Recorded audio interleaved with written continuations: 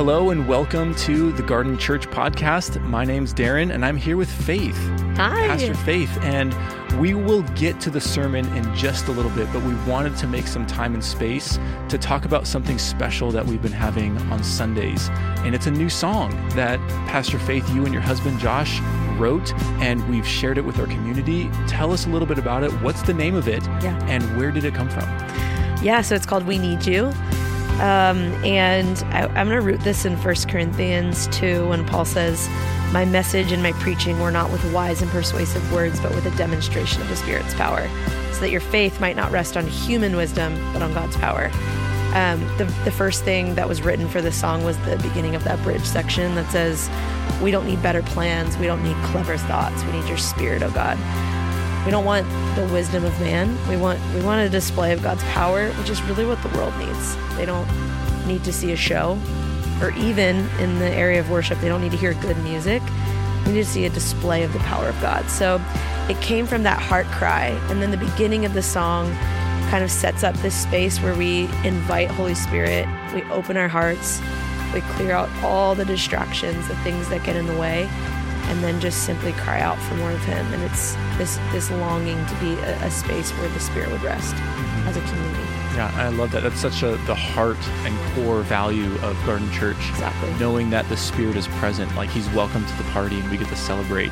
And I so appreciate the beauty and creativity that you've been cultivating, not only with worship, but just something that we can invite the rest of our community into. And it's so cool when in the recording of this song, it's the first time that we shared it, and it's like people have been singing it for weeks. Yeah. And it was just such a cool thing to experience. And so we're so happy for those of you that have experienced that with us on a Sunday morning, and we want to see just more original songs being birthed from this place that you're talking about, just being saturated in the Holy Spirit. So we are welcoming you to stick around after the sermon, where you can hear a live recording of the song We Need You, and I hope it blesses your heart.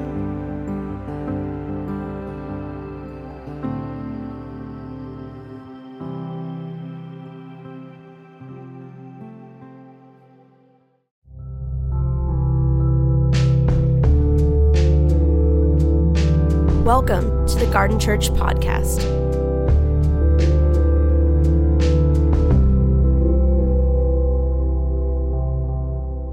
So we're in a Sermon on the Mount series we started a couple weeks ago. If you have a Bible, go to Matthew. We're just going to dive in. I'll cut the introduction for the sake of time. But hey, we only have one service, so I can go as long as I want.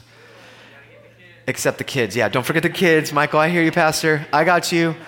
Pastor Michael leaves. Don't forget the kids. 11:30, quick stop. Go get the children and bring them here. And then let's just pray for people who are here. You can do that. Permission granted. If you want to go grab your kids and let them experience ministry time, go do it. That's how they're going to learn to pray for the sick, right? Not because you had this great experience without them, but because you went and grabbed them and they get to pray for the people that you're praying for. That's what we need. So that by the time they get to middle school, they have no other worldview other than, no, God heals. He answers my prayers. We're in the Sermon on the Mount. I was talking to Zach yesterday. I was telling him, I'm like, I love when we're preaching verse by verse through the Bible because it's so easy for me as a preacher. I don't have to be creative. It's Jesus' words. It's enough. I just get to read it. And if all I did was read this part, it would be enough. We could end our sermon and be done. But maybe the Lord will speak through me. We'll see. Verse 11. Let's pick up where we left off. All right, so check this out. So he ends the Beatitudes, the blesseds, and he says, "Blessed are you when people insult you, persecute you, and falsely say all kinds of evil against you because of me. Rejoice and be glad, because great is your reward in heaven, for in the same way they persecuted the prophets who were before you." All right, let's just start there, church. One thing that Jesus promises, and one thing that's promised in the scripture, is that you will experience hard times because you follow Jesus. Jesus promises his little community of followers in this moment that they, like the Old Testament prophets who went before them, will be persecuted. Why are you here if you know that's true? Why are you sitting here if you know hard times will come? Persecution is promised from Jesus for all who follow him. Why are you here then? Is it convenient to be persecuted? Is it great to be insulted for your orthodox beliefs, which are counter to culture? Do you feel that there's a reason why you are here? Because Jesus sees Peter as he's speaking this, and he knows that Peter's going to die in Rome upside down on the cross, according to church tradition. James will get his head cut off. John will grow old, but he'll be tortured along the way. Millions of Christians will be killed because of the Roman Empire within the first 200 years of the church, and about 150,000 Christians will die every day because of persecution. Every year, because of persecution in modern times. Christians are the most persecuted people on earth. Now, I'm talking about real persecution, by the way. I'm not talking about insults on Facebook or what you can't go do because you can't wear something or not wear something. I'm talking about real persecution, like dying because of your beliefs. Because you believe Jesus is Lord, and you're not allowed to believe that in certain places, and they kill you for it. That's what's promised by Jesus. So the question I have for you, what are you doing here? Think about that for a moment. Is this the kind of Christianity you believe in? Or has it become something else? He promises his followers that they will experience persecution. So what are we going to do? You know what? This is what we're going to do. We're going to be persecuted. I have an idea. Let us rally together political power and legislate against those who will persecute us. I'm all for voting our values and convictions while we can. But that's not the solution to persecution. Neither is buying a bunker somewhere, stocking up on ammo. California bought over 900,000 handguns this year alone, 65% increased in gun ownership because of COVID. The answer isn't more weapons. And let me just say that that's a biblical statement, because we're going to get to the Sermon on the Mount where he talks about violence and what we're supposed to do with violence. So that's not the solution. Should we just become a monastic tribe and escape into the mountains or to Montana? I just went to Montana. God bless Montana. Buy 20 acres on land and just escape the world and sing our hymns together and preserve this thing we got going here? Should we just get sad, depressed? Should we just live life like nothing matters and fit right in? And maybe we'll just look like culture enough they'll never know we're really followers of Jesus. I think that's the way of the church in America, by the way, the last one. I guess all of them are. So what do we do? Jesus gives us the solution. Let's read Matthew chapter 5. So this is the promise. You're going to be persecuted. You're going to be insulted. Get used to it. And then he says this: you are the salt of the earth. But if the salt loses its saltiness, which is a tongue twister in the Greek and Aramaic, how can it be made salty again? It's no longer good for anything except to be thrown away and trampled underfoot. What are you going to do when hard times come? What should you do, church? Well, he gives you a picture. His followers are to be salt of the earth, salt. And there's three ideas of what this is, and I think Jesus means all of them. First, salt is used for purification purposes. It purifies meat for sacrifice. Salt is seen as this purification, bringing out of purity. The second thing salt does is it adds flavor, and my wife knows this well. How many of you love salt on everything? My kids already do this. I never knew to add salt to anything until I got married. And my 4-year-old's like, you need more salt, and it's a little too much most of the time. It brings out the best. Think about that. Disciples are to be men and women who bring purity to culture. Followers of Jesus are to bring out the best of culture, who bring out the good, the beautiful, the tasting, the things that taste good. We are to bring out better flavor of society and the world around us. And the last is preservation. It's used for preserving. When you didn't have ice boxes or refrigerator or a Yeti, you added a lot of salt to that meat to preserve it. So when Jesus says to his little tribe of new followers, remember who they were. They were the least likely kinds of people to be considered religious. They were the nobodies, the taxed and oppressed. They were the meek. They were sinners and tax collectors. They were demon possessed, and they were invalids and paralytics, according to the text right before the Sermon on the Mount. Despised, in other words. And Jesus says, no, you guys are going to bring out the purity of society. You're going to bring out the flavor. You're going to bring out the good things. You're going to hold culture together, which for 2,000 years, I can say, if you study history, Christianity has done these things. Monastic movement preserved Christianity and culture during the Dark Ages. Renaissance comes out of this, the church funding art and beauty. Obviously, it went sideways.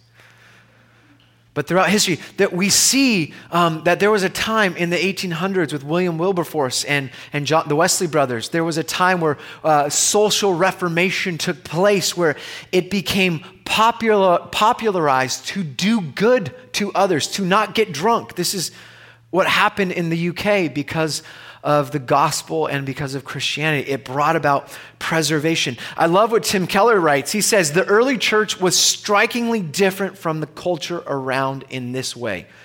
The pagan society was stingy with its money and promiscuous with its body. A pagan gave nobody their money and practically gave everybody their body. And the Christians came along and gave practically nobody their body and gave practically everybody their money. So the question you should be asking is, as you are permeating life at the gym, at the workplace, at the coffee shop, at restaurants, at school, at your home, in society, everywhere you go, are you bringing about purity? Are you pulling out the best? Are you preserving what is good and true around you? This is what you're called to be. This is your purpose, church. Your purpose is to be salt. And if you aren't salt, well, what good are you then, church? This is what Jesus is saying. It's like I had this watch. It was a nice Timex black watch. I liked it. And it broke. Replaced the battery. Still didn't work. But I still wore it. I was wearing it. People would ask me for the time, and I'd pull out my phone. And they're like, what is a watch that doesn't work? A bracelet. It's not a watch. What good is salt if it doesn't preserve and bring flavor and purify? Just trample on it. He keeps going. Verse 11. I'm sorry. I'll get it right one day. I got another quote. I don't know if I want to use it. Let's just skip it. Matthew chapter 5, verse 14. It says this. So he keeps going. Remember, who he's talking to. Context matters. You are the light of the world. Now, if you heard this in the first century and you were Jewish, that is a significant statement. There's only one group that is known as the light of the world. And he goes, a town built on a hill cannot be hidden. Neither do people light a lamp and put it under a bowl. Instead, they put it on its stand, and it gives light to everyone in the house. In the same way, let your light shine before others, that they may see your good deeds and glorify your Father in heaven. So, in the Old Testament, Israel was considered the light of the world. The people of God that were freed from Egypt as slaves, set apart as a holy nation, a kingdom of priests, were commissioned with the vocation of being a light to the world. And now Jesus says to his group of followers, this new community of God, you are to fulfill the vocation of Israel. This is now your task. Demon-possessed, ex-demon-possessed people, ex-paralytics, tax collectors, fishermen, nobodies. You are to take on the task of being a light to the nations, which is what Israel was called to be. According to Isaiah chapter 2 and chapter 4, according to Exodus, we see this language that they are called to be a light into the world. And then he uses this image like a town on the hill. Right? He says, cannot be hidden. Now, what's interesting about that is if you were traveling in the ancient Near East at the time of Jesus, you would travel at night because of the heat of the day. And if you were traveling, you would use the towns on a hill and the light that was coming from those towns for direction. There's a town over here you could see, and there's a town over there. And the towns on a hill that were lit up at night were used as a navigation. They're your GPS on where you're trying to go. And essentially saying this is what you are to be as a follower of Jesus. You are to help be signposts for what we're going towards, which is Jesus and the resurrection and new creation. Church, this is your task. To live as salt and to be light in the world. And so if the world is getting darker, who's not doing their job? We keep thinking that it's because of culture, it's because of government, it's because of society, it's because of the industry, you name it, but the church is to blame. If the world's going to get lighter, it's because we stepped out into the world as light. Of course that's how they're going to operate. They're covered in darkness. They don't know any better. We should expect the world to act like the world. But church, we got to stop expecting the church to act like the world. I don't know about you, but this last year and a half made me not want to be a Christian anymore. Anyone else struggling with association problems? That Jesus needs new PR. That's on you. That's on us. No one else is going to change the reputation of the church unless we say, not on my watch. I'm in.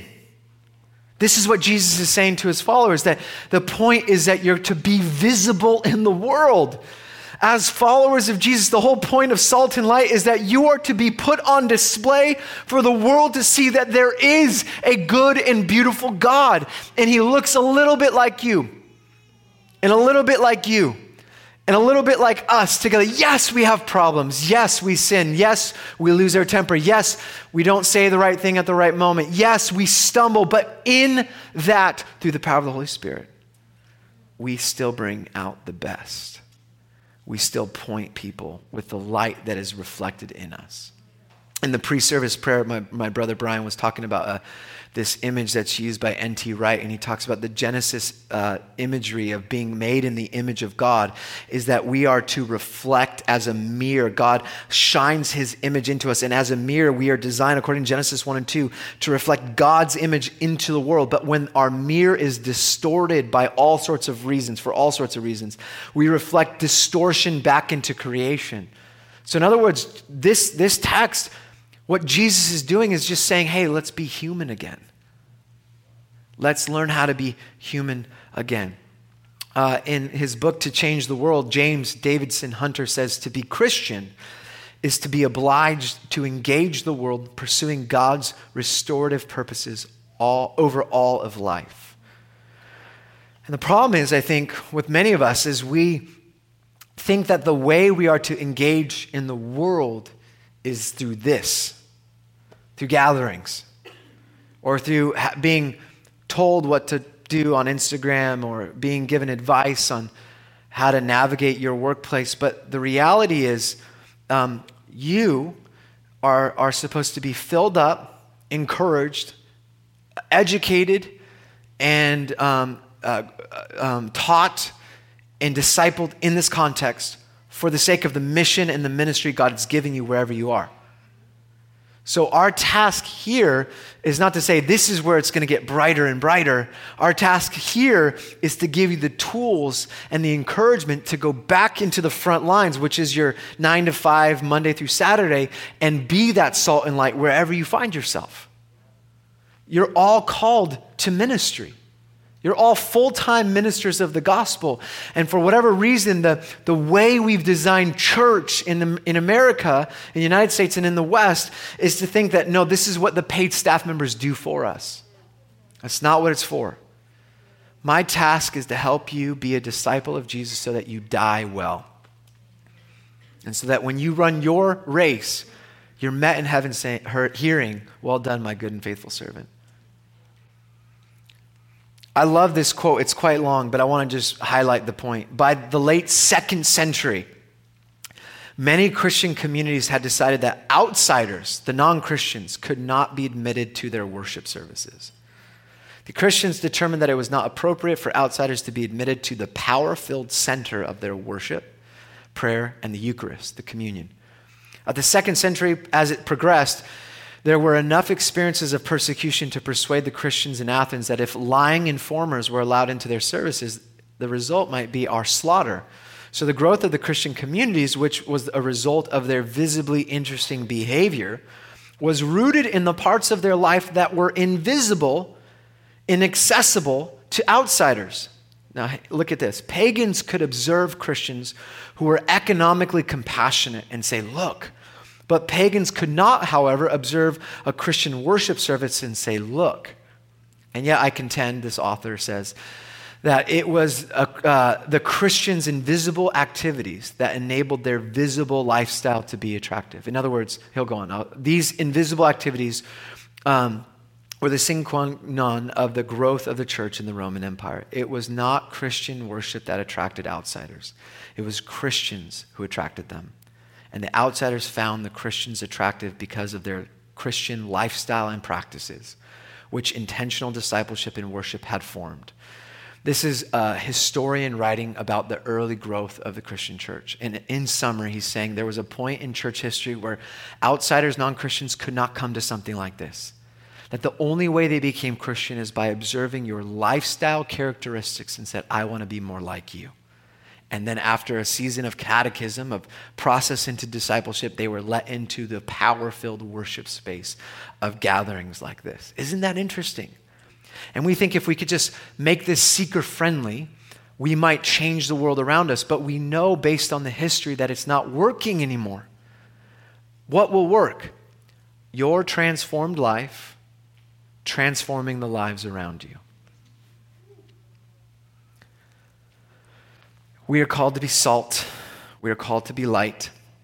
And we are called to transform the world around us. This is the why we are here, church. This is what he sets before us. And then I want to read the next part of the passage and give us the how. How do we actually do this? You guys good? You guys want me to stop? I dare you to say yes. I just want to see. Yeah, please stop. So, he says, this is the why. This is what you're going to do, be salt and light. And then he says, do you not think, verse 17, that I have come to abolish the law or the prophets, which is a shorthand for saying all of the Old Testament. I have not come to abolish them, but to fulfill them. For truly I tell you, until heaven and earth disappear, not the smallest letter, not the least stroke of a pen will by any means disappear from the law until everything is accomplished.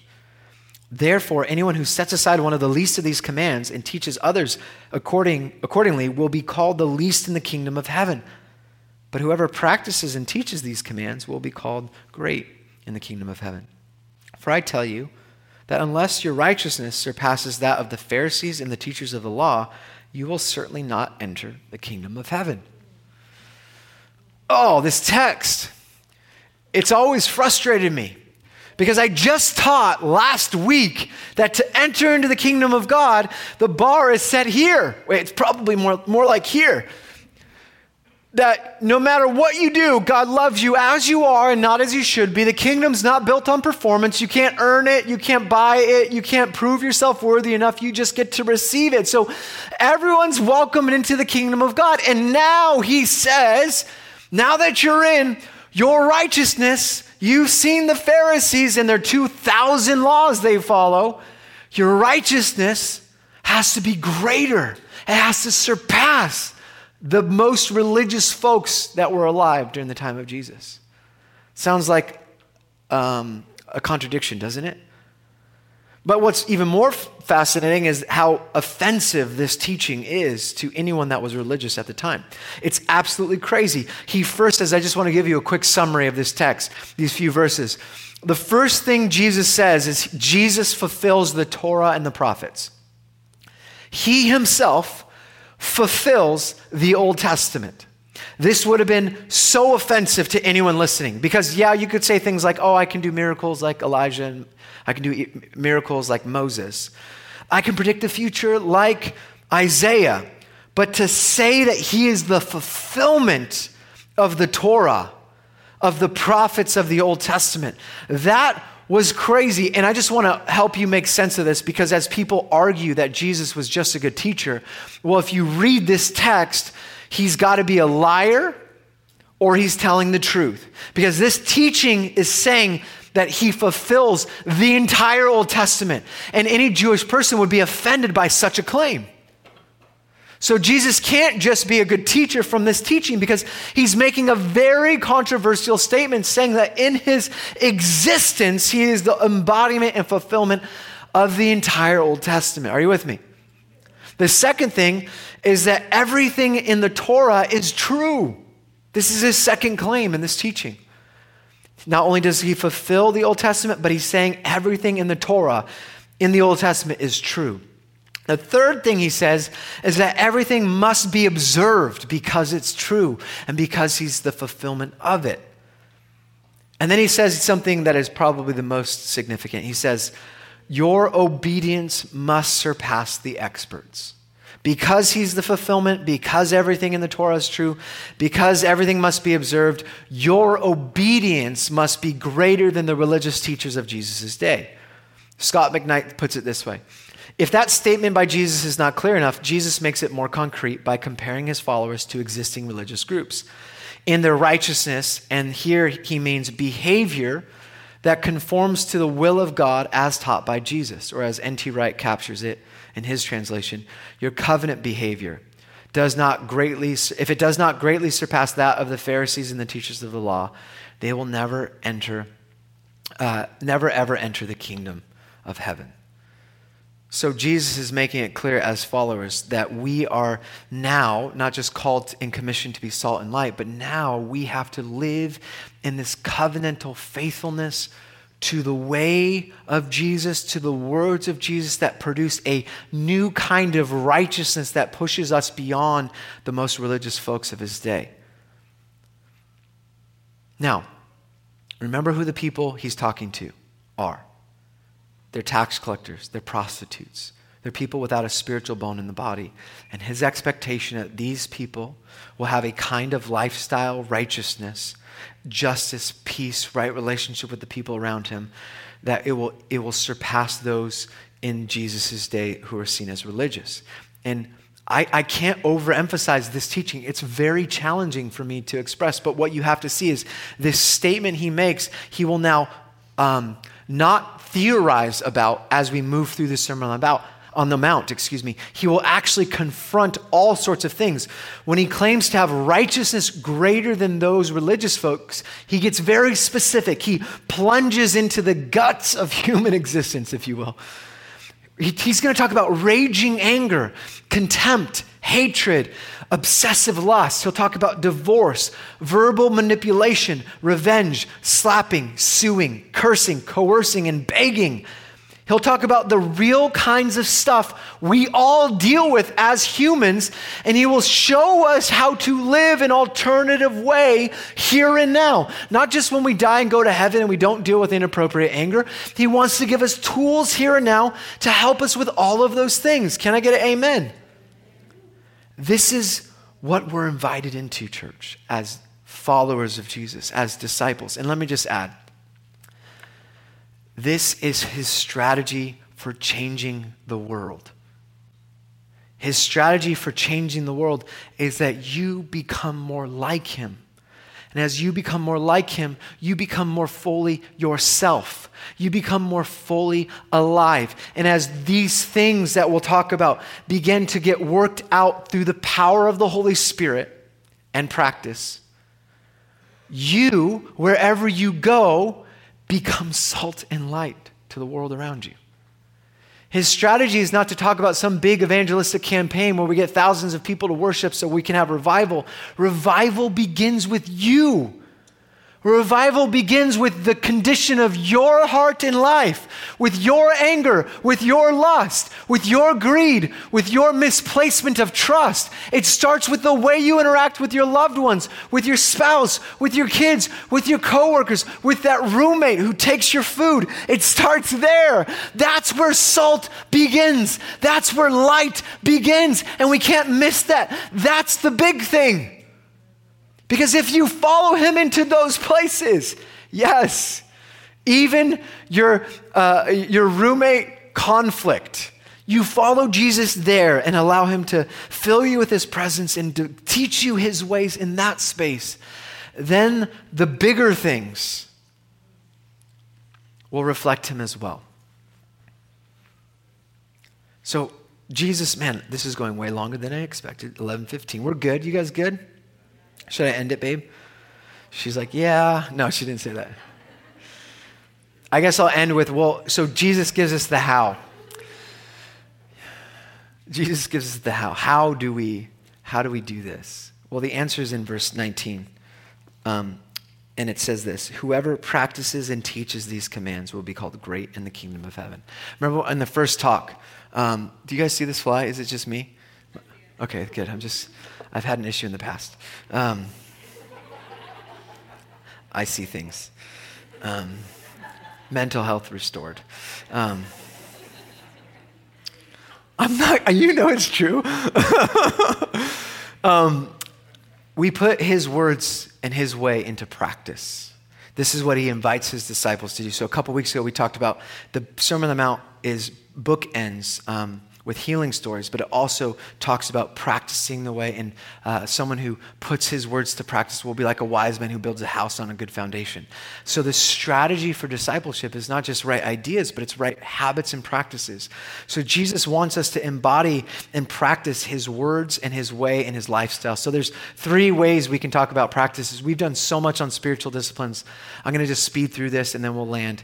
But one of the ways we can is that we have practices based on the lifestyle of Jesus. So Jesus' lifestyle of fasting, silence and solitude, worship, Sabbath, prayer, listening, simplicity. We've done lots of lists of these. The second practices that you should begin to incorporate into your life, which I'll define in a moment, are practices based on the teachings of Jesus. So take the Sermon on the Mount, things like loving your neighbor, do not worry about how you handle money, judgment, all the Bible one another's of what to do with one another. You put those into practice. The third thing is practices based on the ministry of Jesus. So we are, as disciples, to practice his ministry. So his ministry includes preaching and healing and proclaiming the gospel, deliverance of evil spirits, justice and compassion. We look in the scriptures and we look at Jesus as the model and we say we want to practice lifestyle habits.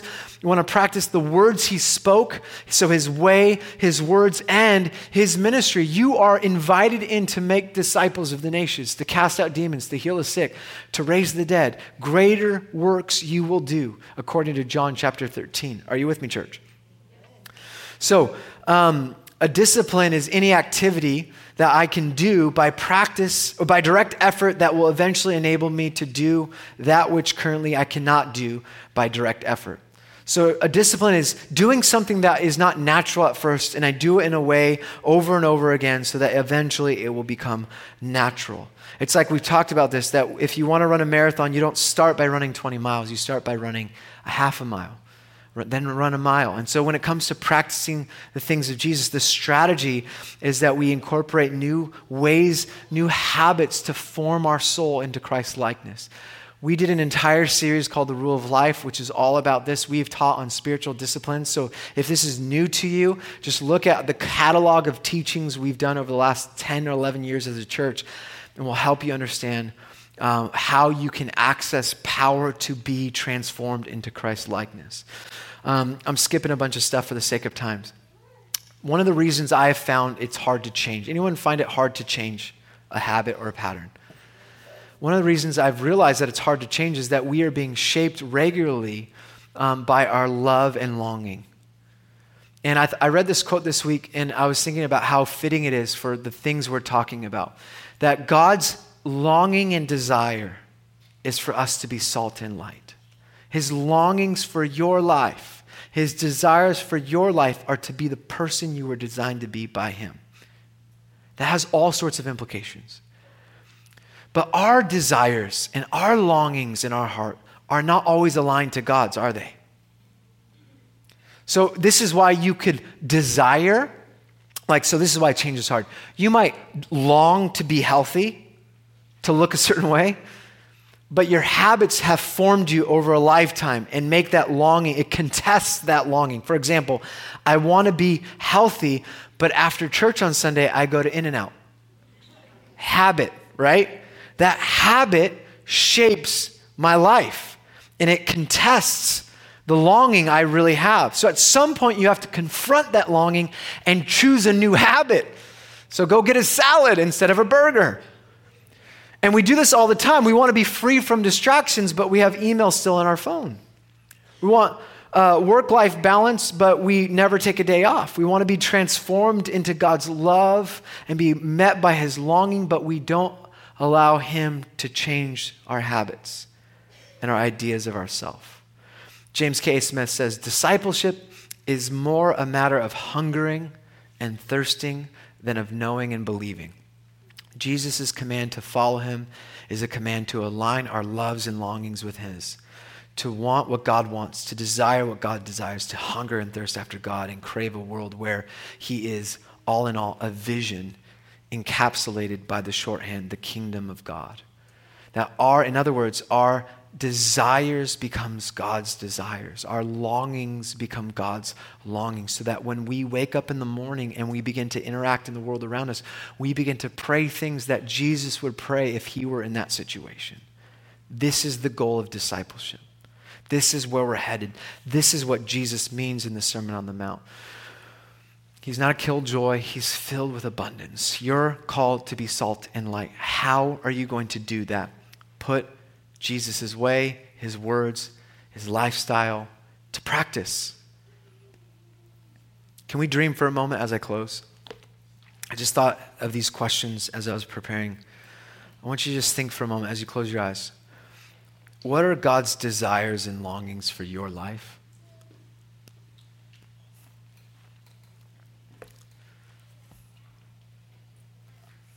What are God's desires and longings for your household, for your workplace, for your neighborhood?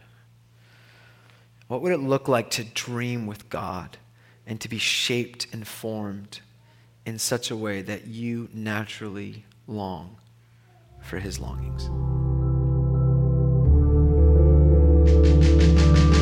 Thank you for listening. For more information, please visit garden.church.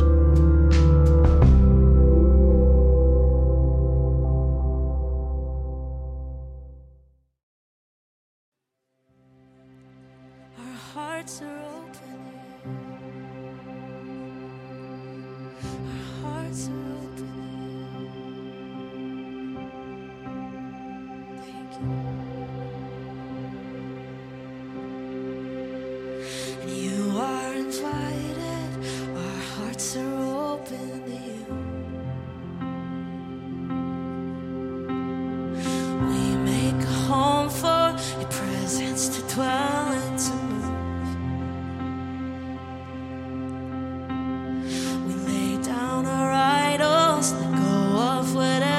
Not you,